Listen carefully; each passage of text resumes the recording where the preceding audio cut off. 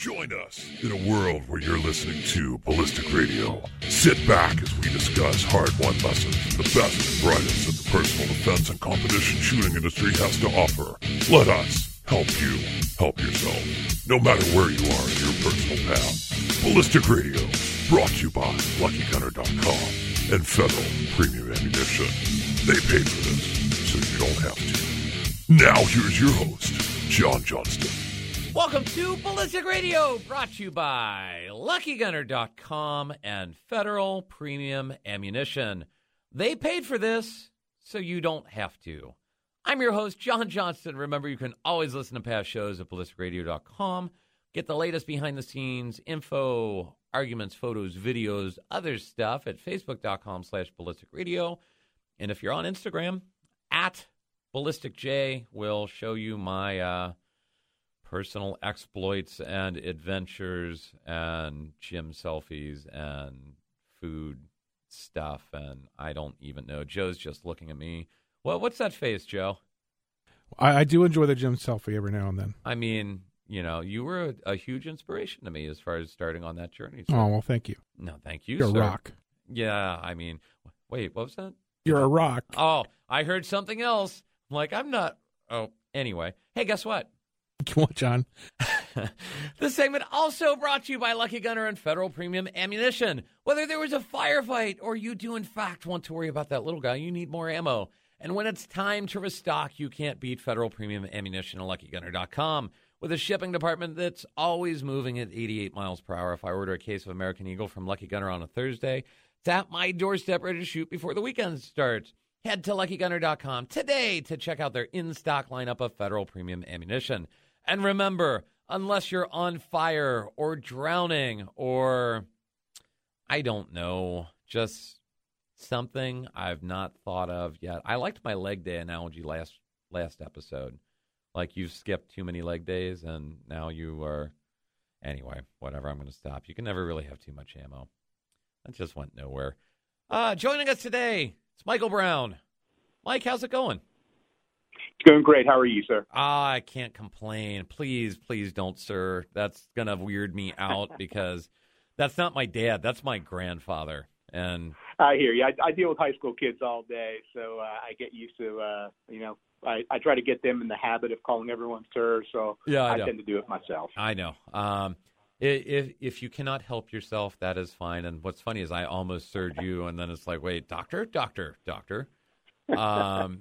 So, yeah, man, who are you and what would you like to tell people about yourself? And then we'll hop into today's show. All righty.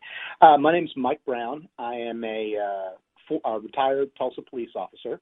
I worked there for just shy of 22 years. I served in a variety of assignments there as a supervisor, detective. I was on the SWAT team. I was a firearms instructor, defensive tactics instructor.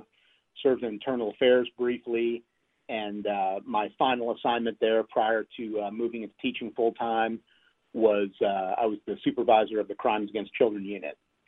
And immediately after that, I moved into teaching. I teach criminal justice at the high school level at Tulsa Tech here in Tulsa. And my students are juniors and seniors in high school who have aspirations to be police officers.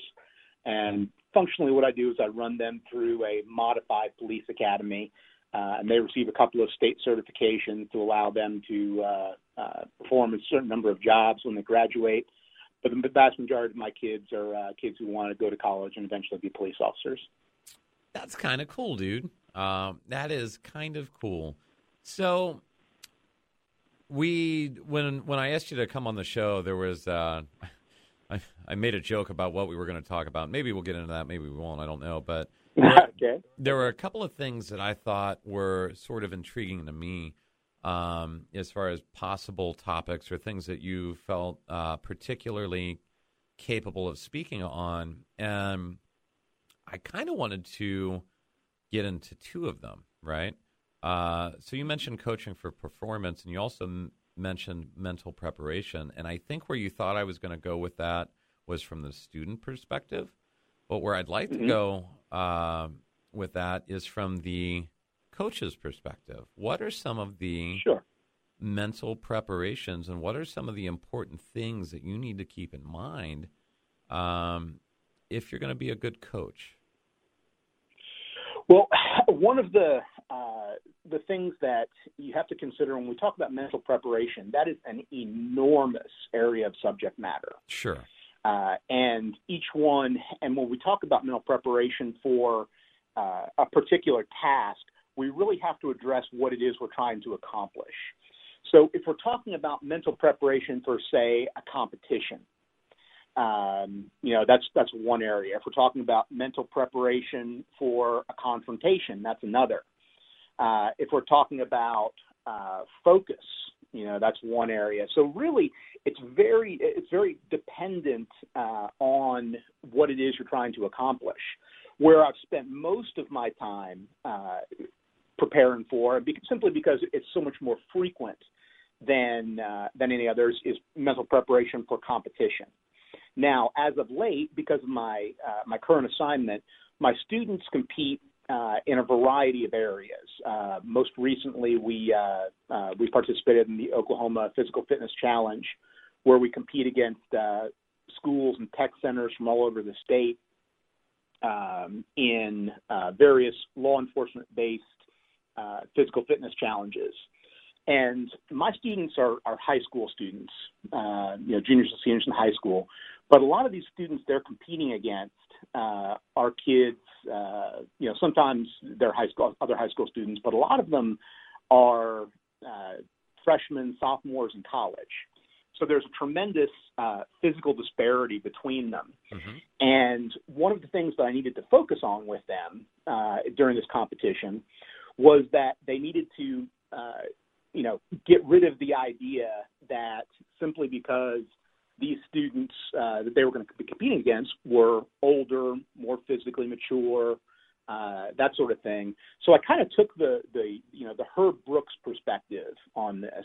Herb Brooks, the former Olympic hockey coach of the 1980 Olympic U.S. gold medal winning team, and had to try to get them to understand that it didn't really matter what everyone else could do on a regular basis, that the only thing that mattered for this competition is what we could do then.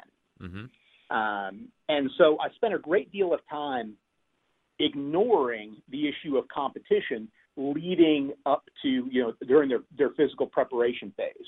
So we didn't really worry a great deal about what, hey, if you could do, this many push-ups in competition, you can win, or if you can do this many pull-ups, or if you can run the mile and a half this fast, or if we do that. What I focused on was trying to make what they practiced as similar to the competition as possible so that it was very familiar. So we didn't talk so much about competition. We tried to get them to simply play their game, for lack of a better term, in the same way that they would any other day when we trained.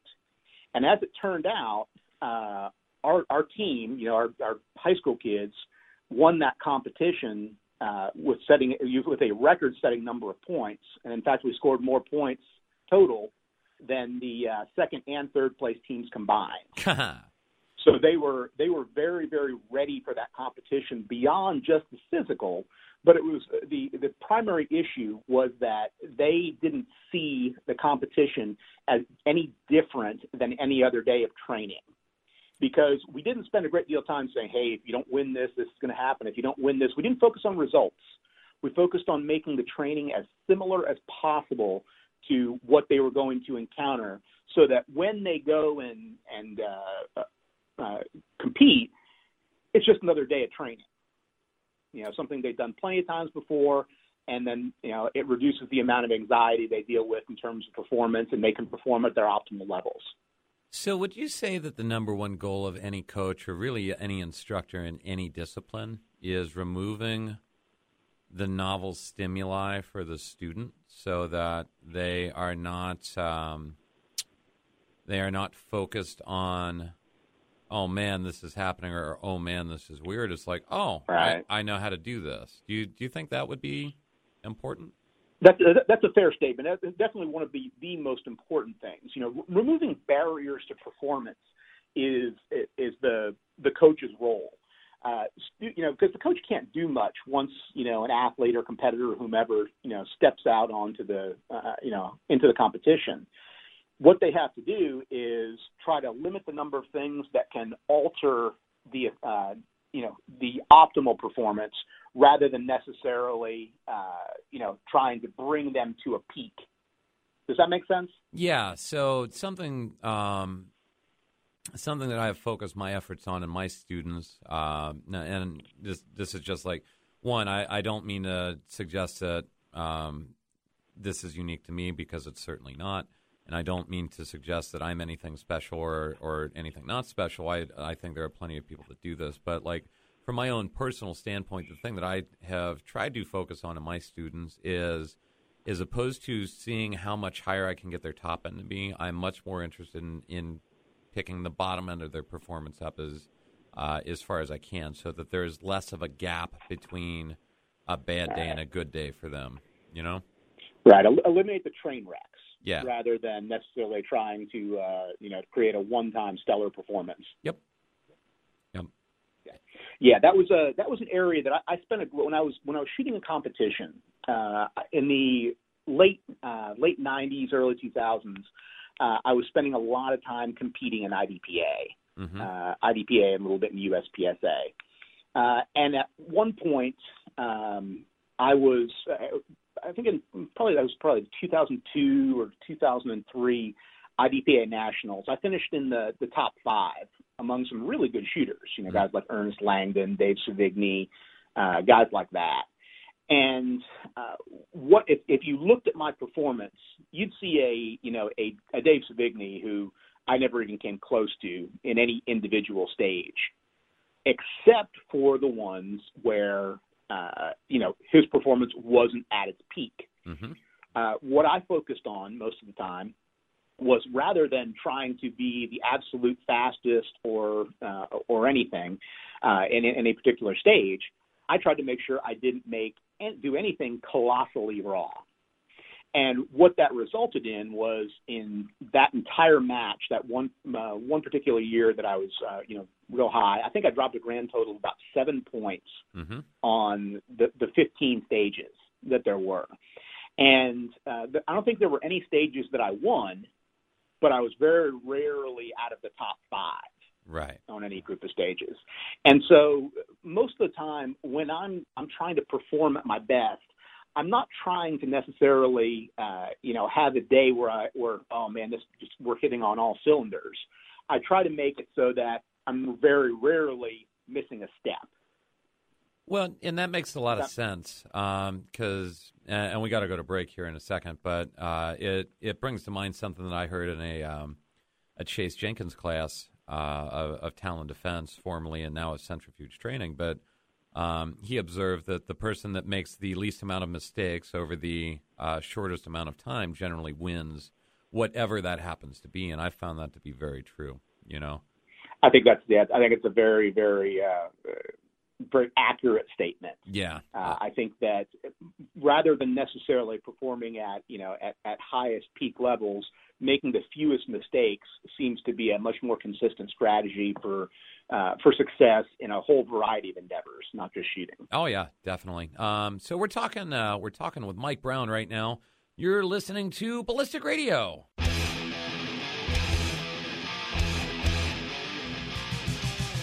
Welcome back to Ballistic Radio, brought to you by LuckyGunner.com and Federal Premium Ammunition. Remember, they paid for this so that you don't have to. This segment brought to you by Wilson Combat. Wilson Combat, makers of the finest custom 911s and scatterguns since 1977, a legacy of quality, innovation, and service. Learn more about their firearms and accessories, as well as the EDCX-9, which offers discriminating shooters 1911 match-grade accuracy, superior ergonomics and concealability with modern service pistol capacity and reliability at www.wilsoncombat.com.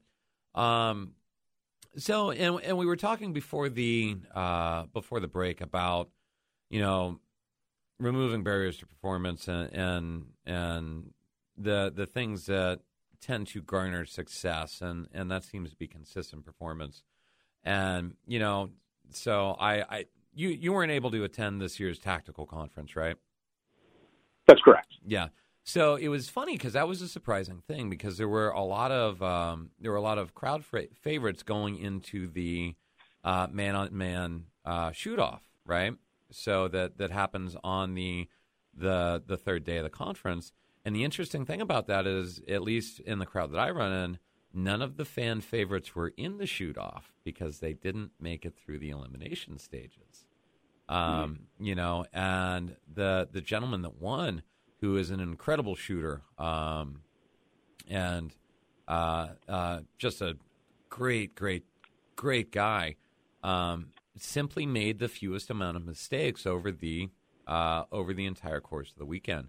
And what's funny is, in reviewing the man-on-man video specifically, he only missed twice that I was able to see out of every single one, you know, on a 16-man elimination. And that's what it takes. You know, it's not necessarily sprints, but just consistent, good mile times, you know? Right. Consistency of performance is a pretty good barometer for how successful somebody is going to be. So, and you mentioned this, but in the self-defense game or the self-defense world, how do we do that? You know, what should the instructors be focusing on to try and remove the novelty of the situation? And I'm, you know, a lot of people are going to try and make this, you know, well, you need to learn how to shoot better, but it's not necessarily all about that. Right. In my opinion. Right. But what about yours? Well, I think that, you know, again, one of the things I talked about a little earlier was trying to make the playing field familiar. And one of the things that I think that has become a little bit more popular in the last decade or so is trying to make the self-defense scenario a little bit more familiar. Now, one of the things that I recall very specifically, in 1999, I was involved in a shooting, and I was able to, you know, after it was all over, and you know, investigation was done and everything, I was able to kind of recreate the situation as much as I could, and the particular set of circumstances that I was dealt in that particular incident was very, very similar to what I had been preparing for. Now, that's not to say that what I had been preparing for was the right answer. It just so happened to be in this particular circumstance. So what I think that we need to be looking at as instructors, and it's the way I prepare my students, is I try to make them as familiar as possible with the things that are most common in self-defense incidents. So if we're talking about, you know, hand-to-hand, I make them very familiar with being sucker punched. Right. If we're talking about, managing an unknown contact, I make them very, very familiar with what, in the context of what I'm teaching them, what it looks like when suspects make furtive movements. Sure. So that none of those things are unfamiliar to them when they're forced to actually do it. Now, my students won't have to deal with that for a number of years, but we do a great deal of force-on-force testing. And in those type of scenarios, the scenarios where essentially, a student can draw into a familiar practice or a familiar incident to deal with an unknown future situation, they do extremely well. When they are unable to draw on a past scenario, then it really matters on how good they are on their feet and how good their skills are. Their skills can be somewhat subpar. They don't have to be great, but if they're familiar and they're able to draw on prior experience to deal with a future scenario, then they usually do pretty well. Well, and it seems like, too, that, and I interviewed William April, it'll be 3 weeks ago now by the time this one airs, And something he was talking about is like shock threshold and getting people to raise their shock threshold so that it requires more for them to become overwhelmed with information and stuff like that. And it's kind of interesting, and I've seen this, and I'm not trying to make it seem like I've got a ton of experience doing shoot house stuff, but I've done a little bit. And, my personal experience versus the first class I went to versus the fourth or fifth, and then especially observing other people that are at the beginning of that, how much information they're able to process when it's all brand new versus how much they can process when it's something they're comfortable with. And that can provide a distinct advantage, yeah? Correct. If for somebody that's had that experience before, their speed of processing is much, much higher than a person who is brand new. For instance, as an example, one of the things that we did just recently was we did a TC3 scenario, a tactical combat casualty care scenario, just recently with my students. And I have a group of, like I said, juniors and seniors, and because of that, I get some students who I have for 2 years. Mm-hmm. And the students that I've had for 2 years, the scenario was very different this year as opposed to last year.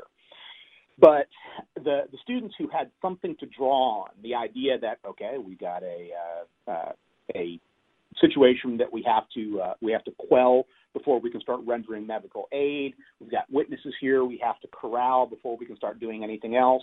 Those students who had done it before, their ability to process what was most important, neutralize the suspect first, maintain the witnesses and the security of the scene, and then eventually utilize contact and cover to administer medical care. Those kids, process that scenario much, much faster than the students who came and did it the first time. A lot of times what happens is the students sort of revert to their most recent thing they've trained in. Mm-hmm. So, because of this necessity of the way a school year works, the first thing that I cover with students is contact and cover. And I try to reinforce that throughout the year. Well, immediately prior to this scenario, we'd obviously worked on combat casualty care. So students were learning to apply tourniquets, quick clot, chest seals, things like that. And because of that, I think a number of my newer students walked into the scenario, ignored the threat that was still going on. In a particular scenario we had, there was an armed subject who needed to be dealt with first. Sure. Before applying medical care. Some of the students just ran right by the armed subject, pull out tourniquets, put on a great tourniquet, despite the fact that there's a guy pointing a gun at you. Yeah, So they miss, they would miss certain things because their most recent experience happened to be that, putting on tourniquets, putting on chest seals. They completely ignored the contact and cover and all the other types of training that we had been previously doing just because that was their most recent experience. Now, the upshot of that is that, I'm confident that those first-year students who didn't do that well this year will do fine next year. Sure. Or if I had to run this scenario again next week, they would have some pretty good reference points for how to process it better. But just having done it once before, I saw an immediate improvement in the other students, despite the fact that the scenario was very, very different than it was the previous year. Well, and we got to go to break, but that's something that really can't be overstated. It's, you say something like, well, they ran right past an armed subject, but I guarantee that they will never, ever do that again. Right. And that, that emotional bookmark is something that's incredibly useful. But we're talking with Mike Brown right now. You're listening to Ballistic Radio.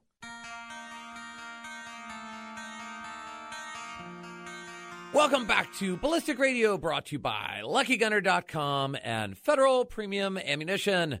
They paid for this, so you don't have to. You're not stealing, which is good. Thanks, Lucky Gunner and Federal. This segment brought to you by BigTexOutdoors.com. BigTexOutdoors.com is the best place for you to find all your everyday carry needs at the absolute best prices. Maybe you need all the lumens from Surefire at the lowest price? No problem. Spend too much time alone in your room and now you can't see so good and need an RMR in your pistol? BigTexOutdoors.com has those.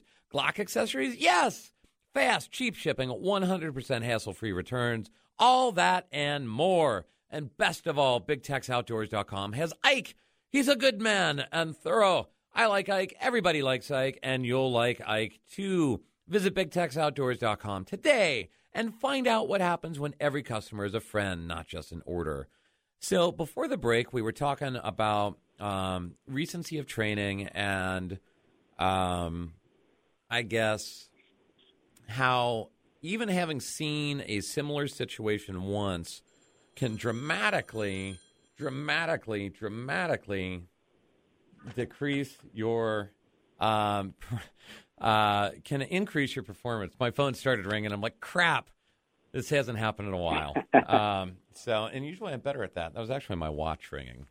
Silly watches. So, and people don't really realize how, just how important that can be, though. Yeah. Yeah. So I think that there's in the training industry, we place a lot of value on the educational portion of training, the portion where we're being told, these are the things you need to know. These are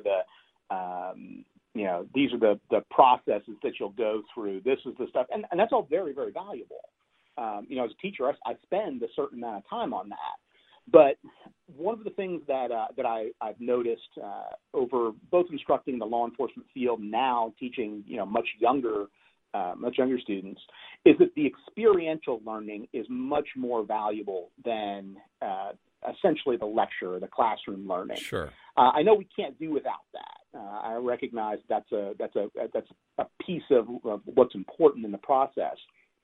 But that experiential learning has been, in my experience, far more effective than simply telling somebody what they will see, do, experience, and so forth. Well, and that seems it's, because it doesn't have any salience to them. If, it's very simple for me to say something like, yeah, you put the fist helmet on and then you're going to think you can't breathe. And just remember, if you can yell, I can't breathe, you can, in fact, breathe. I recently said that to a good friend of mine, Professor Yamane from Wake Forest, who was, went and took ECQC. And he's like, hey, do you have any advice for me? And I'm like, well, one, wear a beanie for Friday. And he's like, why? And I'm like, just do what I tell you, David. You'll thank me. Two, remember, if you can shout, I can't breathe, you can, in fact, breathe. And both of those ended up being salient to him, but me simply telling him so didn't explain why.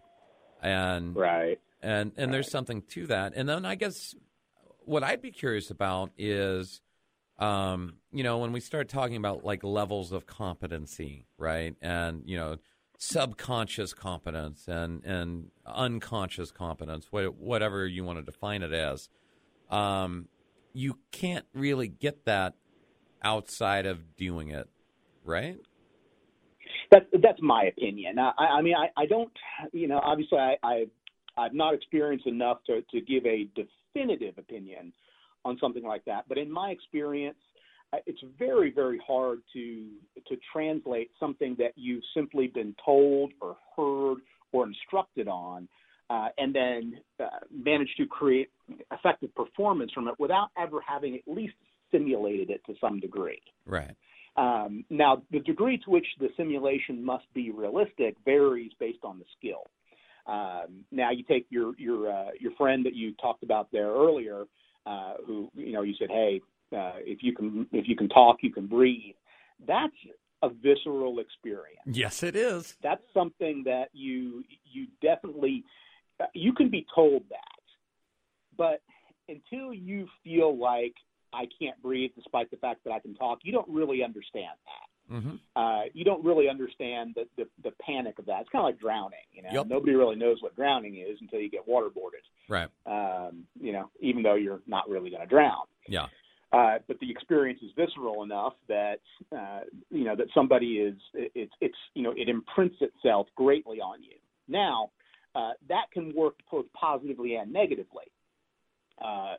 If we simply deal a student a series of negative experiences in that way, it takes a very unique student to succeed despite those. So while I am not a fan of necessarily making everything a win for a student in training, I do think that we have to imprint on them things that are going to be valuable for them in the future. That simply overwhelming a student isn't exactly the answer either. No, and that seems to be a difficult dance for some people, because I have been present.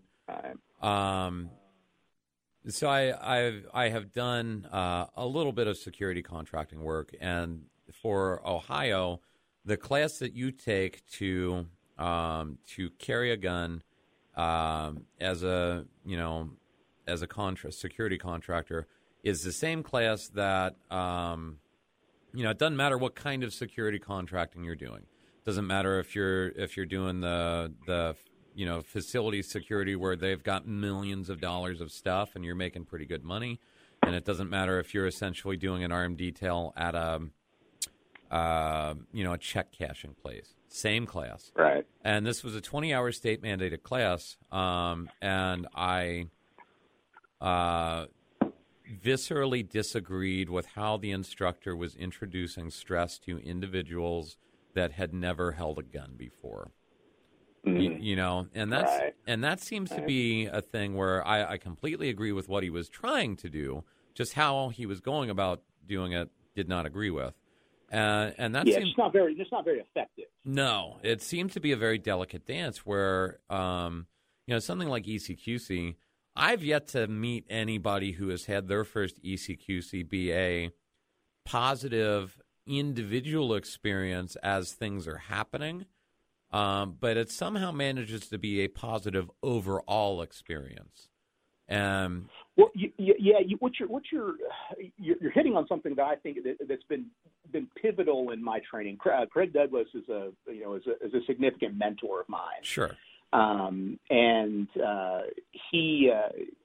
his class was instrumental in me developing a number of areas that I'm much more competent in now, and led me most importantly to others that proved to be important.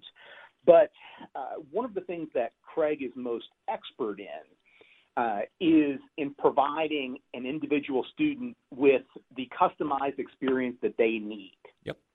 Now, that doesn't necessarily mean, he is, he's going and saying, okay, well, I'm going to do this, this, and this for this student. But he has really, because of the experience that a number has had teaching, I mean, he's taught that class now, just hundreds, maybe even thousands of times. And the material is very different. I took the very first ECQC class in Dallas, years and years ago. I guess well over a decade ago. Yeah. And the class then is very different than it is now. Mm-hmm. And one of the things that's most relevant, most important about the class today compared to where it was is that the student's experience is very, very different than it was a decade ago. Craig is just so good at recognizing, what level of stress a student needs to achieve the desired result. Now, the desired result isn't always a student coming out there and, beating the other student or anything like that. It's not so much that. It's what can the student what will drive the student to move on to further training? Yeah. Now, overwhelming a student, in theory, we could look at that and say, well, if a student gets overwhelmed and realizes they suck, well, surely they'll take up other training. And that's not necessarily so. No. What a student needs to recognize is that they've got some areas that need work, where they have some deficiencies, and that there are opportunities to improve and work on those. And if the experience is totally negative, it's unlikely the student will want to put themselves in that situation again. When a student's ego is so attached to their success or failure in a particular task, then their further development, which is really the goal of any particular training, because nobody can take ECQC and then say, yep, I'm ready. Yeah. Ready to handle everything. The real benefit of ECQC is that it audits your strengths and weaknesses, and gives you some honest feedback on what you can and can't do, and most importantly, what you can, where you need to go later. The paths you need to follow. There was a meme I remember a few years ago that someone posted somewhere in one of the Facebook groups I belong to, where they said, "Hey, they had a meme that said ECQC. I just took the ECQC starter pack, and it was a set of boxing gloves and a jiu-jitsu gi and a set of weights and a treadmill." Yeah, and that's the real goal of ECQC, is to get everybody to understand that if you really want to be prepared, this is not a weekend endeavor. This is a lifelong endeavor. That you can make yourself, reasonably formidable in a short period of time. But if you really want to be a student of the craft, then it requires further commitment, further ongoing commitment in a whole variety of areas. Well, and yeah, so I've got a couple things to say about that, but we need to go to break, so I will respond in just a second. Right now we're talking with Mike Brown. You're listening to Ballistic Radio.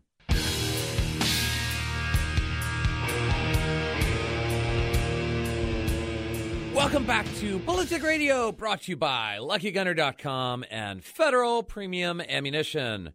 Remember, they paid for this so that you don't have to. They're cool like that. Anyway, we're talking with Mike Brown, and you were sort of discussing how you can get reasonably formidable in a short period of time, but if you're really going to get into this is a lifelong thing.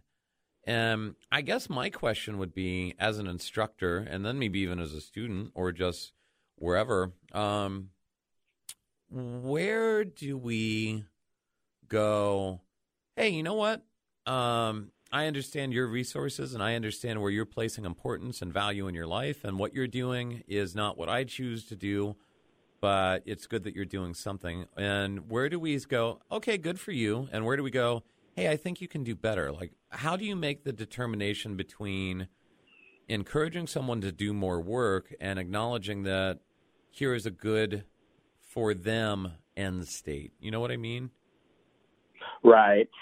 That's a very interesting question. Let me start it from a perspective as a student. Might be easier, might flow us into how we handle it as an instructor. Right now, in terms of the skill set that I regard as important, I'm one of those kind of people that I am just absolutely unsatisfied unless I am optimal in all the areas.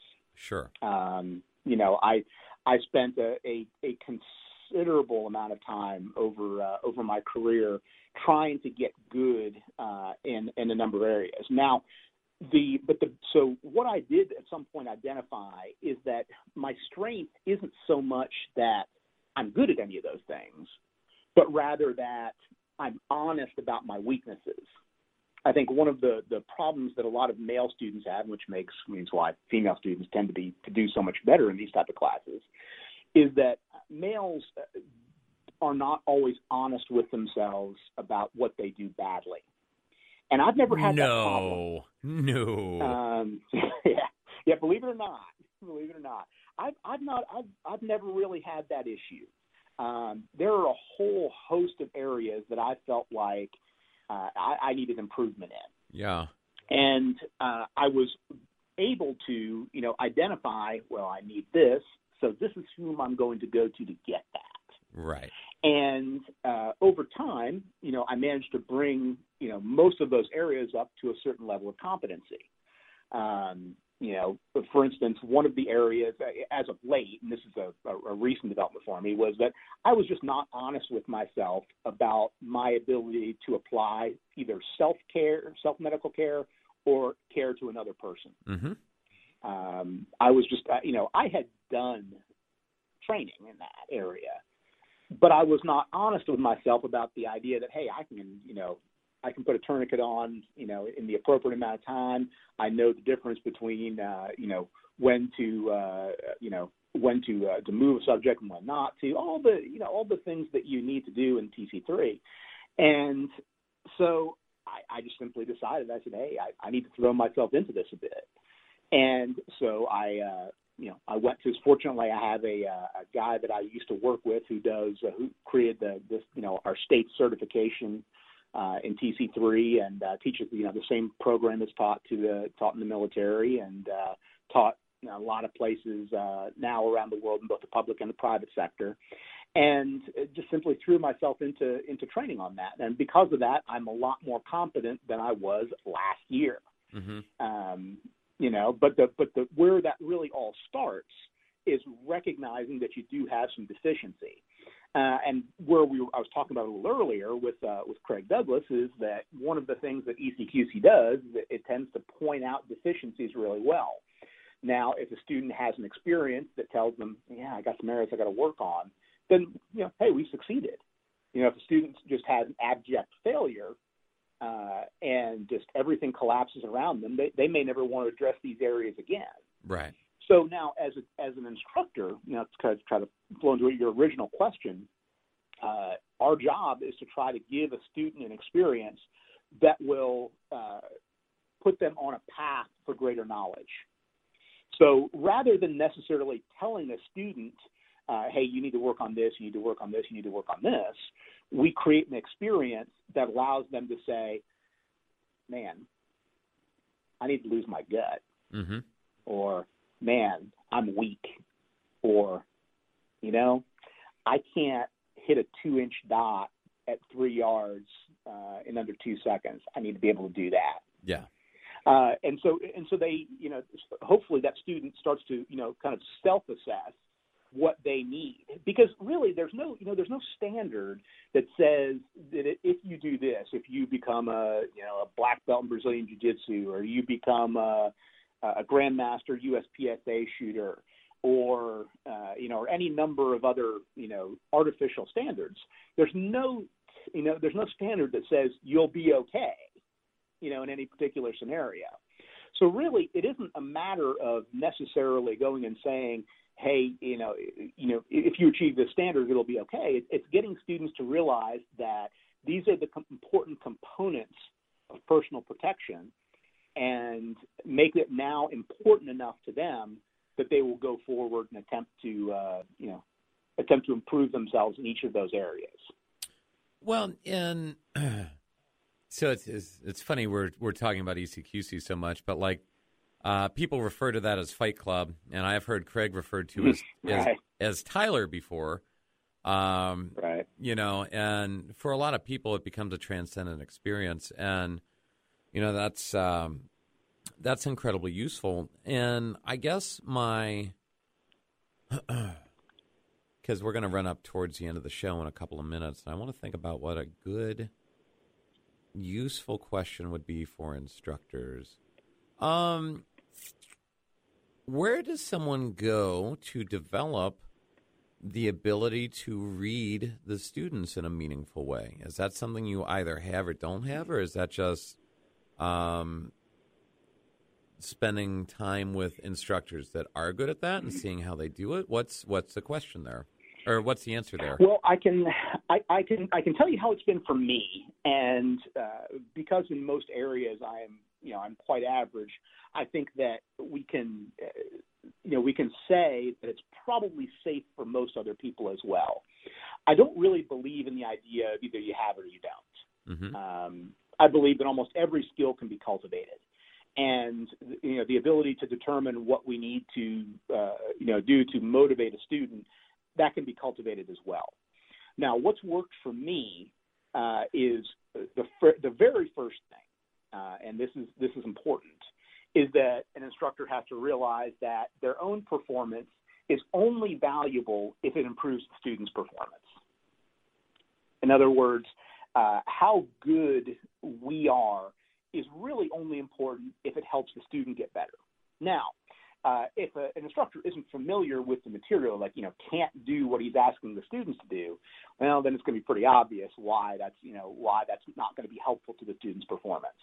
But at the same time, it isn't. There are a number of people who teach fields, that aren't as good as a number of performers in those fields. Right. So there's certainly a balance between those two. So, realizing that, that an instructor has to kind of separate their own performance from the student's performance is first. That's a big deal. Next, in terms of, trying to draw performance out of students or trying to recognize where that's going to be, is trying to determine, I'm sorry, I've lost my train of thought here as we are doing this. As we're trying to determine what a student is going to need, I tend to look back on my experiences with other instructors. Mm-hmm. Now, those are both, I have fabulous experiences with instructors, and I have really negative experiences with some instructors. Another guy who I've had as a real significant mentor in teaching is a guy named Cecil Birch. Yes. I don't know if you've had the benefit of training with Cecil before. Yeah. But one of the areas that Cecil was most influential for me was that he left students, feeling as though, this was a great experience. I did a lot of training with Cecil years ago, and then I had a gap of time when I didn't have the opportunity to train with him. And but I brought him back for a course with some other students, people that I trained with, and I remember the feedback that I got after the class was, man, I just got so much out of that. And these are experienced students. And honestly, when I reflect back on what was taught, it wasn't necessarily there was nothing earth-shattering that was being taught. But the method by which she taught and the way Cecil would make students feel about what they were doing and how they were progressing was very significant. What? And that type of experience, causes a student to delve further. And if we accept that, that the idea of teaching, coaching, whatever we want to call it, is to improve a student's performance, that's a big component.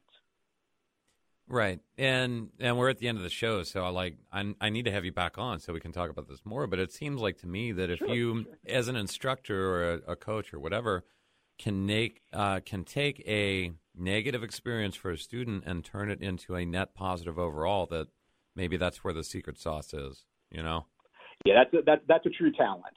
Yeah. That's one that I have not totally cultivated myself. Yeah. I still have issues with that particular one, and an instructor who can do that, is a true master of the craft. Yeah. Dude, I really appreciate you taking time out of your day to come on the show. Thanks so much, man. Hey, I'm glad to do it. Yeah. It's an honor to be here. Yeah, no, it really means a lot to me, and I will definitely have you back on soon. So, but be safe, brother, okay? Enjoy the rest of your day. Thank you much. You as well, sir. All right. Hey, make sure you check out our website, ballisticradio.com, like our Facebook page at facebook.com/ballisticradio. And hey, keep leaving those 5-star review on iTunes. It helps us out. Remember, we're on Spotify. Thanks for listening, everyone. It's always be safe.